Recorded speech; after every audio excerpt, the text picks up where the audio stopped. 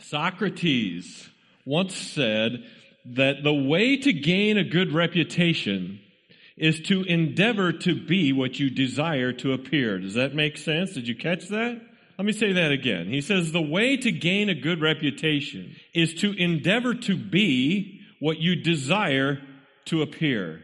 Isn't that great advice? I think about that for a minute. If you want to have a good reputation, you need to do the things that earn you a good reputation. That's what he's saying. That's really the bottom line. I mean, think about it. We all have friends. We all have acquaintances who have different reputations in our lives, don't we? You all know someone. You all have people maybe in your circle of friends or at work who have varying degrees of reputation. There are some people in your lives who you just know that you can count on. You just know that you can count on this guy. He's going to be there when you need him. If they tell you they're going to do something, they're going to do it. Do you know anybody like that? Do you know anybody who, if he says to you, I'm going to be here at 1 o'clock, you can be sure that at 1 o'clock he's going to be here. He's going to do what he says he's going to do. If he tells you he's going to do something, you know that it's going to get done. And you know that if there's something important going on and they commit to it, it's as good as done. Do you know that guy? Do you have that guy in your lives? I bet you do. But I also bet you have people in your lives who just aren't very reliable, don't you? You know that you can't count on them to do what they say. If they commit to doing something, in the back of your mind, you always have that fear that you're going to end up doing it yourself, don't you? You always have that fear that it's going to be undone, that you're going to be disappointed at the end of the day. Why? Because the guy has earned a reputation as someone that you can't count on.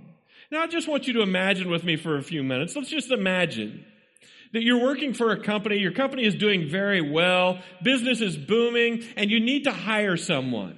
Well, friend 1 and friend 2 both need jobs. Which friend are you going to recommend? Think about it. Which one of your friends would you recommend? Well, you're probably going to recommend the friend who has the reputation of being reliable, aren't you? You're going to recommend the one that you know that you can count on. Friends, listen, the truth of the matter is that when something important comes up, the opportunities tend to go to people with good reputations. Did you know that? It's just true. The opportunities always seem to go to the people who have the better reputations before they go to people with questionable reputations. I recently heard of an employee at a company who did not have a great reputation as someone who was reliable and dependable. And that employee was unhappy with the way that their manager was conducting business in a particular matter. The manager had been with the company for more than 20 years and had experienced a nice level of success and was well regarded by company leadership. But in this particular case, the manager made a decision that did not seem to sit well with the employee. It did not work out to the employee's liking. So frustrated with the manager's decision, the employee decided that he was going to go to the manager's supervisor. And when he did that, he made some disparaging remarks about the manager's character. How do you think that conversation went? It didn't go as well as the employee had hoped. The employee was told this manager has a 20-year history of making good decisions. You've been with the company for about 3 years, and in that time, you've earned a reputation as someone that can't be counted on. That employee is no longer with that company, but I want you to think about it. In any given circumstance, you generally give the advantage to the person who has a more solid reputation, don't you? You just do. You see, a good reputation is priceless. It's absolutely priceless, and it's very, very difficult to come by. Did you know that? A good reputation is very difficult to come by. It's something that you want working to your advantage. You want a good reputation. Young people, hear me when I say this to you. I would encourage you to begin right now to construct a good reputation upon which you can build your careers and your relationships. Remember the advice of Socrates. Be what you desire to appear. Be what you want people to think of you. Let me just ask, when people talk about you, when you're not around, what do you want them to say about you? What is it you'd like them to say? Do you want your employer to say, this guy is very reliable. This guy is a great worker. And if I could recommend only one person for promotion, it would be that guy right there. Is that what you want your employer to say about you? If that's what you want, then don't call in sick to go hang out with your buddies. If that's what you want, then get to work on time and be the hardest worker in your place of employment. If that's what you want, then take pride and find fulfillment in doing a great job at work. If that's what you want, then don't be a complainer. If that's what you want, always do more than you're asked to do. It's that simple, isn't it? Work is unto the Lord. Work is unto the Lord, and you're going to earn the reputation of being a great worker. Do you want your friends to say, she's the most reliable and best friend that I could ever have? Is that what you want your friends to say about you? If that's the reputation you want, then you never violate or betray a friend's confidence, do you? If that's the reputation you want, you never tell things that are spoken to you in secret.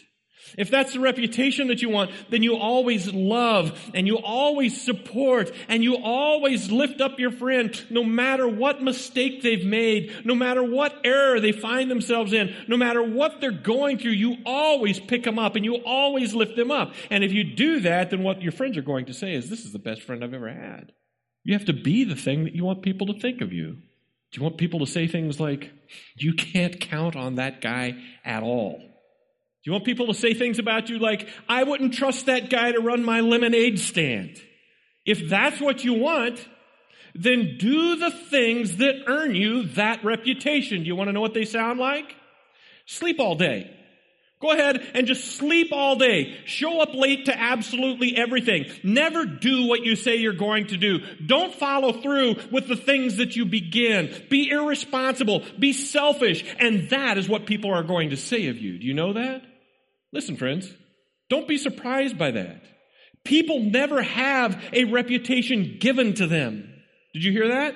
You never have a reputation that is just given to you. Do you know how you get a reputation? You earn it. Nobody gives you a reputation. You earn the reputation that you have through consistent action, whether it's good or bad. That's what you've done. You've earned it. But I want you to know that a good reputation is incredibly valuable. It's incredibly valuable, and it takes a very long time to come by. And once you've gotten there, once you've earned a good reputation, you know it can be gone in a moment. Did you know that? It was Benjamin Franklin who said, of course, many years ago, it takes many good deeds to build a reputation. It only takes one bad deed to lose it. A more contemporary version of that quote is, it takes 20 years to build a good reputation and 5 minutes to ruin it. If you think about that, you'll do different things. That's what Warren Buffett said. You see, the reputation defines the man. The reputation defines the man. So once you've earned it, be careful to protect it, right? Once you've earned a good reputation, you must be careful to protect it. In fact, in the American legal system, a false statement which harms someone's reputation is a crime. Did you know that? It's called defamation of character. And it can take a couple different forms. I want to explain it to you. There's libel, which is written false statements about someone. And then there is slander, which is spoken false statements about someone. Both of them are very, very serious offenses. You can be sued for a great deal of dollar value over that because they harm the very valuable and difficult to attain prize of a good reputation. Can I just tell you that that happens all the time? Can I tell you that people write libelous things all the time? Can I tell you that people say slanderous things all the time? In fact, I would bet that if you were to pursue every false reputation-damaging statement that was made over Facebook in the last week, the courts would be tied up for years. Don't you think? If you were to pursue every reputation-damaging tweet that was tweeted out last week, you'd probably never get to court again. Well, as you know, the book of James presents a series of tests which we have to use to help us determine the genuineness of our faith. And so today, our passage deals with this concept of defamation, specifically identified by James in chapter 4 and verses 11 and 12 as slander. So I'm going to take you now to James chapter 4, and we're going to begin in verse 11. And this morning, we're going to deal with verses 11 and 12. And this is what James says in verse 11. He says, brothers, do not slander one another. And we're just going to stop right there. I want to take a moment to help you understand this word slander. So I want to explore this word a little bit if I could. It's the Greek verb katalaleo. Easy for me to say. Katalaleo. And if we were to parse it, we would say that it is present active imperative. Now, most of you by now know that it's a command of ongoing action when we say present active imperative. So we could think of it as a pattern of life. It would sound like this. Do not be slandering one another. Do you see? Present active imperative. Do not be slandering one another. So what does it mean to slander? Think about that. It's the same thing that it means in our legal system. It's the same thing that it means in our court system. So James is saying, don't go around saying things about people which you do not know to be true or that you know to be untrue. Did you hear that? Listen, James says, don't go around saying things about people which you do not know to be true, and do not go around saying things about people that you know to be untrue and damage that person's reputation by doing it. It's a terrible sin. It's malicious, and it destroys people. But the word katalaleo is really interesting to me. It's a compound word, and the root is the verb laleo, which means to talk.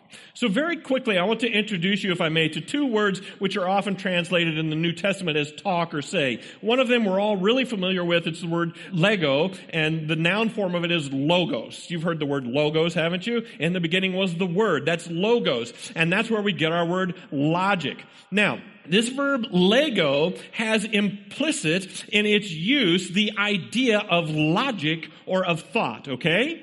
Hang on to that. So if we use the verb lego, we are implying that there is logic or thought behind it. It presupposes a form of logic. Now, on the other hand, this verb laleo is just a little bit different. How many of you have ever heard of an onomatopoeia? You have?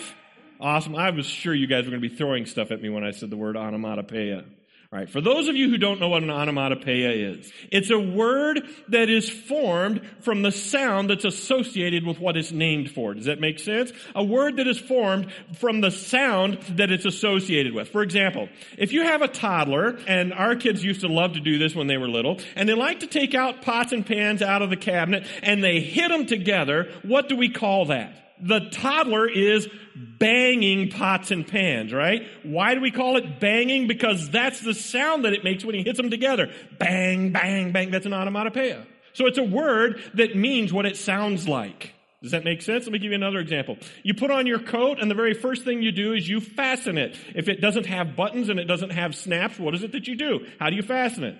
Say it. You zip it, don't you? Do you understand the word zip is an onomatopoeia? Why? Because when you zip it, what does it say? It says zip, right?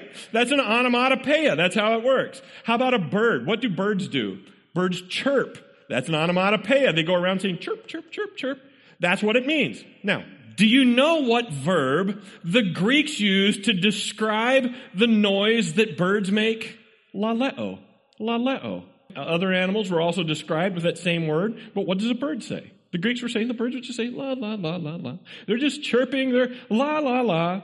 That's the root of this Greek word which means to slander. And I want you to know that's how it appears in this verse. Now, hang with me. The other part of this verb is the word kata, which means against or down. Okay? So if we take it and we put it all together, what is it that the slanderer does? Well, listen, he goes around shooting his mouth off against people, talking them down, saying, la, la, la, la, la, la, la, la, la, la. You see? He's going around behind everyone's back, just la, la, la, la, la, shooting his mouth off and condemning the guy. And why is it? It was really interesting to me to find out that this verb was also translated as backbiting. Why do you think it is that it was translated as backbiting?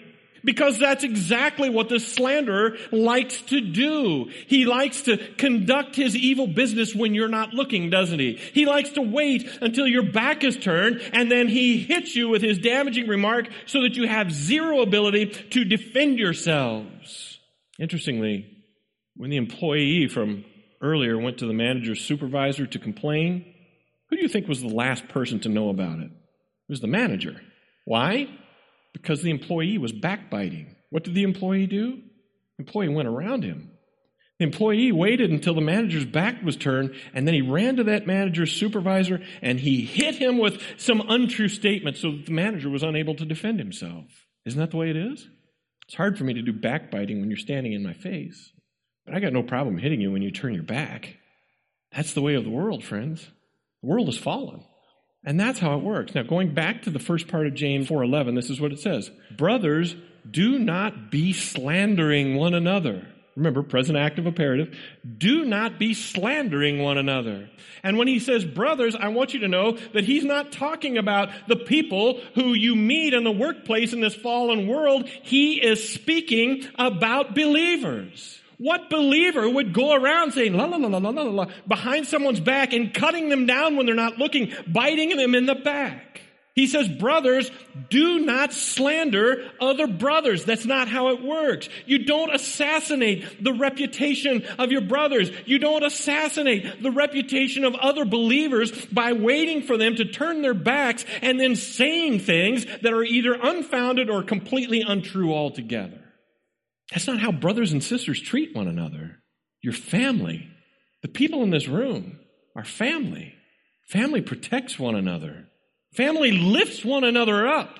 Family does not say damaging things about other family members that brings them to dishonor. Family does not say other things that brings to them damage to their reputation.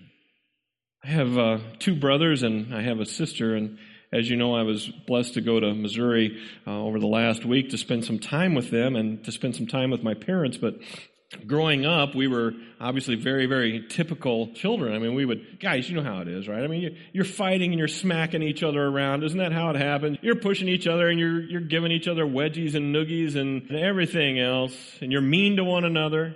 And that's how we were. Every time my family gets together, my older brother, of course, he was way bigger than me, and he likes to talk about how I waited until they turned his back and we were cutting wood for our wood-burning stove, and I took a piece of wood and threw it at him and hit him in the back of the head. He swears it was on purpose, and of course I deny it, but just between you and me, I totally did it on purpose. But that's what brothers and sisters sometimes do. But as we began to mature, we became close friends. And I can honestly say that at different points in my life, each of my siblings individually were at some time my closest friends. And today, aside from my wife and my own kids, my brothers and my sister are still the closest people to me. And over the years, I've had a lot of friends that I might have called best friends, or I might have called my closest friends, but I don't know where any of them are right now. Lost track of them. I've had army buddies. You've probably had army buddies. You've probably had college roommates. Maybe you've had co-workers, boyfriends, girlfriends. I want you to hear me say this. They all come and go. They all come and they all go, but my brothers and my sister are still in my life after 51 years.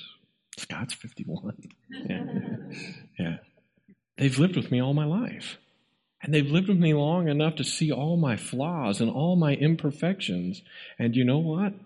My brothers love me in spite of them. My sister loves me in spite of all my imperfections. They've been there to pick me up and to be a support to me during difficult times. When I've struggled financially, even though they haven't had anything, they have given everything that they could to help me. If I've moved, my brothers were there to help me carry the refrigerator. And you know, the couch, you know, the one with the fold-out bed that everybody hates? They were there for that too.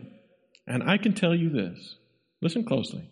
If anyone in this world ever attacks my character, if anyone in this world ever attacks my reputation, it won't be my brothers, and it won't be my sister. Isn't that something? I just know that that's true. Listen closely, friends. The only people who slander and destroy the hard-earned reputation of a family member are people who don't belong to the family. If you do that to me, my brothers and my sister are going to unite around me. And if people do that to you, your brothers and your sisters should unite around you. Young people, as you leave home, you're going to find out that many people are going to come and go through your lives. I want you to hear this, okay? It's very important. Many people are going to be coming and going through your lives over the next several years. There's just this ebb and flow in the intensity of relationships and friendships that you're going to have with other people. But I want you to know that your family, your brothers and your sisters will always be your family. Don't attack them. Don't damage them. Protect them no matter what it costs you. And James says, it's the exact same way in the church. That's what he's saying. Brothers and sisters, do not be slandering one another. Do not be slandering one another. Remember, now James wants us to test ourselves to see if our faith is genuine. He says, brothers and sisters, do not go around slandering one another. So if you are someone who goes around saying things about others in your church family, you have a reason to ask yourself if you really are a member of the family at all. Remember, that's James' point in the book of James. He wants you to test yourselves and see if your faith is real. And he's saying, look, if you're going around slandering your family members, if you're going around slandering the people in your church, then you need to ask yourselves if you really belong in the family at all, because that's not how it works in the family. So if you go around saying things that are unfounded, if you go around saying things that are untrue about other believers, you may not be a genuine believer at all. And let me explain to you why that becomes a question. Let's take a look at the second part of verse 11. It says this: anyone who speaks against his brother or judges him speaks against the law and judges it. There's another concept that's closely connected to slandering or speaking against a brother, and it's this work of judging. It's this work of judgment. And this is such an important piece in understanding why your faith may not be genuine if you are in the habit of going around and speaking against your brothers and sisters like that. Listen, James's logic here is fantastic, so I want you to plug in and follow through this. First of all, listen, when you speak against your brother or sister, you are making an assessment. You are making the assessment or the evaluation that they are in violation of some standard, aren't you? Follow along with me here. Maybe you're saying that they're in violation of a spiritual standard. Maybe you're saying they're in violation of a biblical standard or some holy standard. But you are certainly suggesting that they are falling short of a standard that you yourselves are completely fulfilling. Either way, you're making yourself the standard bearer. And as I thought about that, I wondered, what is the motive that drives us to do that? And I believe that at the very root of this is one thing. Do you know what that is? It's pride. When I make judgments of others, I make myself look better, or I make myself feel better because I'm inflating my ego by saying, well, I may be a pretty crummy dude, but at least I'm not that guy. Right? At least I'm not that guy. I'm better than that. And that's really what it is when we judge people. The Bible is filled, friends, with instruction that you have no business doing that at all. And you especially have no business doing that against people in your church family. Stay away from that. One of the most powerful pieces of instruction in Scripture regarding judging one another is found in the book of Matthew. You'll remember, of course, that Jesus himself said, do not judge in Matthew 7, verse 1. Do not judge or you too will be judged. Now listen, for in the same way you judge others, you will be judged, and with the measure you use, so it will be measured to you. So as you relentlessly, as you maliciously make slanderous statements about your brother, friends, understand that you are establishing the standard by which you yourselves will be judged when God judges you. Think about that. If you without grace, if you without mercy make statements and judgment condemning your brother or sister in the church body, you can be sure that God will use that same standard to make judgments of you. Isn't that frightening? The compassionate heart will receive compassion. The merciful heart will receive mercy. But the ruthless heart will be judged ruthlessly. But it's really interesting to me how James finishes verse 11. Take a look. This is what he says. Anyone who speaks against his brother or judges him speaks against the law and judges it. When you judge the law, you are not keeping it, but you're sitting in judgment over it. Now, I think this can sometimes be a little bit confusing, so I want to kind of help untangle it for you a little bit. I mean, after all, how in the world am I judging God's law by talking trash about someone in the church? How in the world am I judging God's law by slandering someone in the church? I mean, maybe I'm cruel, maybe I'm not nice, but I'm certainly not judging the law because I'm not foolish enough to ever do that, am I? Well, in Matthew 22, you'll remember There was a lawyer who had in mind to test Jesus, and I just love this. And so he approached Jesus and he said, he asked him, he says, hey, what's the greatest commandment in the law? And the response of Jesus is really important to us here as we establish this. So I want to take you to verse 37, Matthew 22, and follow along with me. And he said, that being Jesus, you shall love the Lord your God with all your heart and with all your soul and with all your mind. This is the greatest and the first commandment. And the second is like it. You shall love your neighbor as yourself. Now listen, on these two commandments depend all the law and all the prophets. Did you know that you could take the Old Testament law, you could take the Old Testament prophets, you could take all the Old Testament writings and you could reduce them to one thing? Do you know what that one thing is? It's love. The law and the prophets are given to us to help us to understand how to love. That's the point. I want you to think about this for a minute. First, the law tells you how to love God, doesn't it? The law tells you how to love and how to worship God. I mean, think about it in terms of the Ten Commandments for a moment, if you could do that. If you truly love God, are you going to put other gods before Him? You're not going to do that, are you? If you truly love God, are you going to bow down to idols? If you truly love God, are you going to use His name in vain or for no reason at all? No, of course you're not. You're going to do the things that please Him. You're going to do the things that bring honor to Him. You're going to do things that bring glory to Him if you love Him, right? Now, I want you to consider for a minute how the law sums up the love of others. We'll just stick with the Ten Commandments if that's okay with you. Kids, if you love your parents, are you going to dishonor them? Kids, if you love your parents, are you going to rebel against them? Kids, if you love your parents, are you going to disobey them?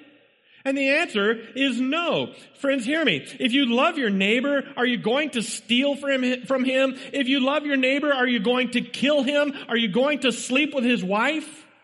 Of course not. If you love him, you are going to do the things that build him up.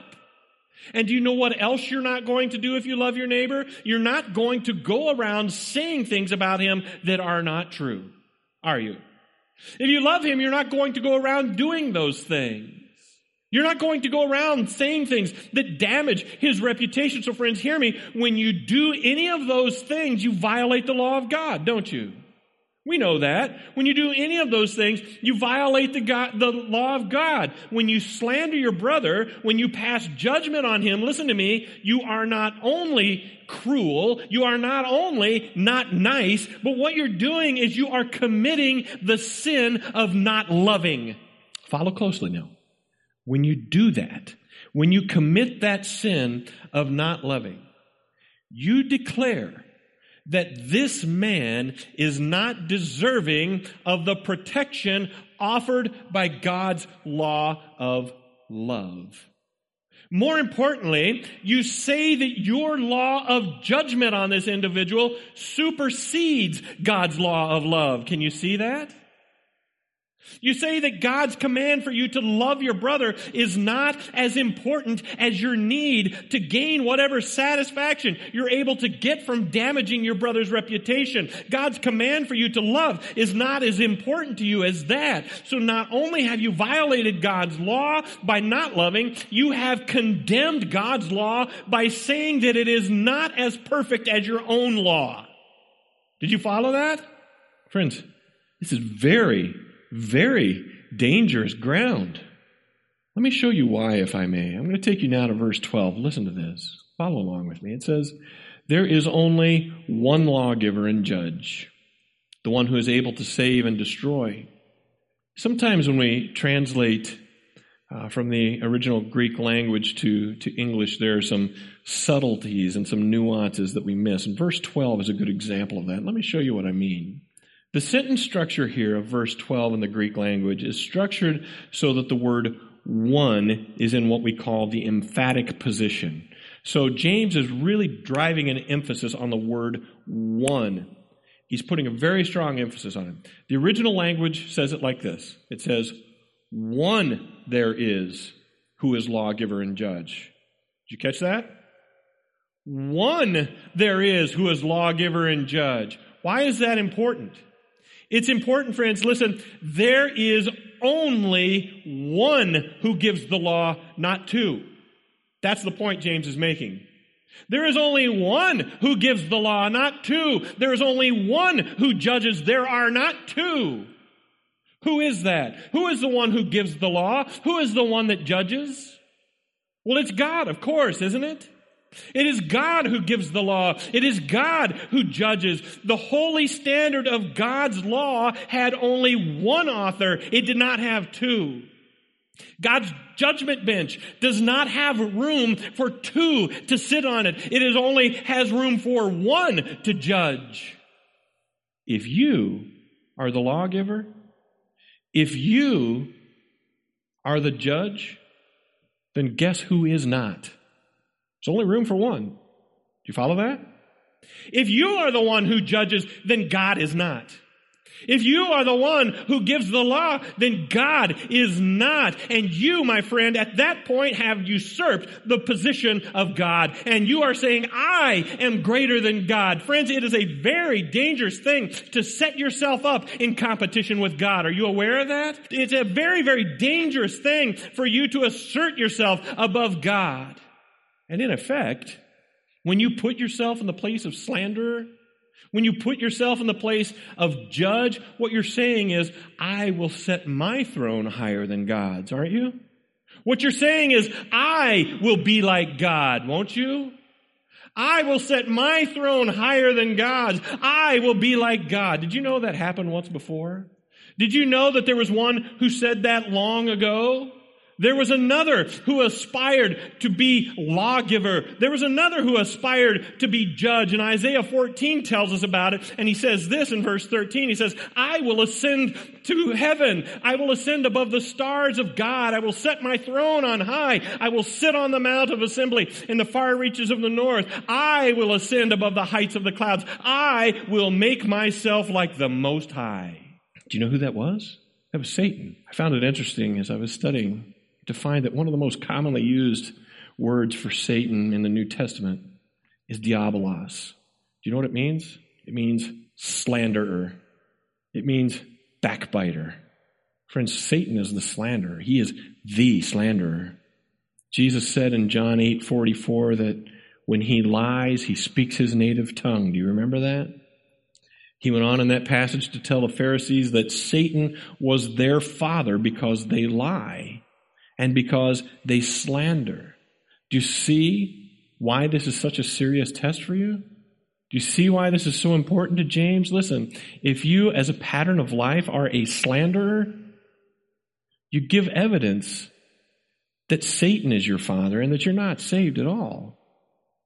James wants you to understand that the sin of slander is a very important, a very serious matter. It's a bold and courageous, it's a bold and, let me say, dangerous move to set yourselves up as greater than the law and the judgment of God. It is to make yourself greater than God.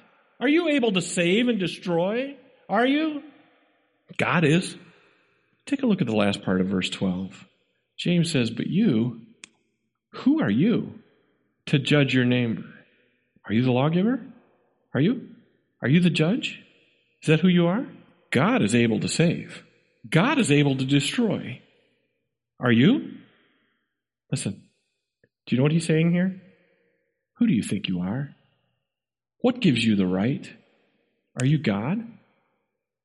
Then why do you, a sinner, try to sit in God's seat and judge another sinner? Why do you do that? Listen, are you the one who gave the law? Are you the one who is powerful to judge? Stop it. Humble yourself, James is saying. Humble yourselves before the Lord and get control of your mouths. That's James's message. As I was preparing this message for today, I spent some time attempting to gain a proper understanding of slander. And I know that you remember how we defined it. We said that it's a false spoken statement which harms someone's reputation. And I'm sure that your minds aren't as depraved as mine, but the very first thing that came to my mind when I heard that was, well, it's not slander if it's true, right? It's a false statement. What I said was true. I want you to make sure that you understand something. Gossip is a very, very close cousin to slander. And the fact that something is true does not necessarily give you license to shout it out from the rooftop. Yet here I was, writing my sermon, looking for ways to get around the fact that my tongue is destructive, looking for ways to get around the fact that I need to get my tongue under control. Think for a moment about the power of your tongues, friends. Do you remember when we said this? Consider what a huge fire a small spark kindles. Think about your tongue. Think about your speech. Do you remember what I said about the window to your soul? Your mouths are the window to your soul, not your eyes. Think about your speech. If you have maliciously spoken evil of someone unfairly, if you have maliciously spoken evil of someone without cause, if you have spoken lies or words of hatred, if you have been backbiting, if you have been gossiping, now is the time for you to confess that. It has no place in our family. Did you hear me? It has no place in our family. So let's be honest this morning. We've all sinned. And I'm not saying that you're going to hell if you've slandered people, but I'm saying if it's a pattern of life, you have reason to worry. We've all sinned in the things that we say, haven't we? We've all slipped up with our tongues. You remember what James said in chapter 3? He said, if anyone does not stumble in what he says, he's what? He's a perfect man. I'm not a perfect man. I stumble in what I say all the time. And if you do too, I would encourage you to join me this morning in making that confession. Father, I thank you for your mercy, and I thank you for your grace. We come to you again this morning, God, needing to confess the sins of our tongue. I would ask, God, that you would empower us to be who we claim to be. Help us to control our tongues. Help us, God, to never say anything to offend another family member. I ask, God, that you would humble us, that we would never presume to take your seat as lawgiver and judge, but rather, I ask that you would help us to humbly and graciously speak to one another and to forgive anyone who has spoken a harsh word to harm our own reputations. I pray that you would help us to support one another and to lift one another up and to not make judgments about actions, to not make judgments about motives, not make judgments about beliefs, but help us to humbly hear and to apply your instruction. I pray, God, that you would give us the strength to do what we've heard of the word this morning and to not just hear it. And we ask these things in Jesus' name. Amen.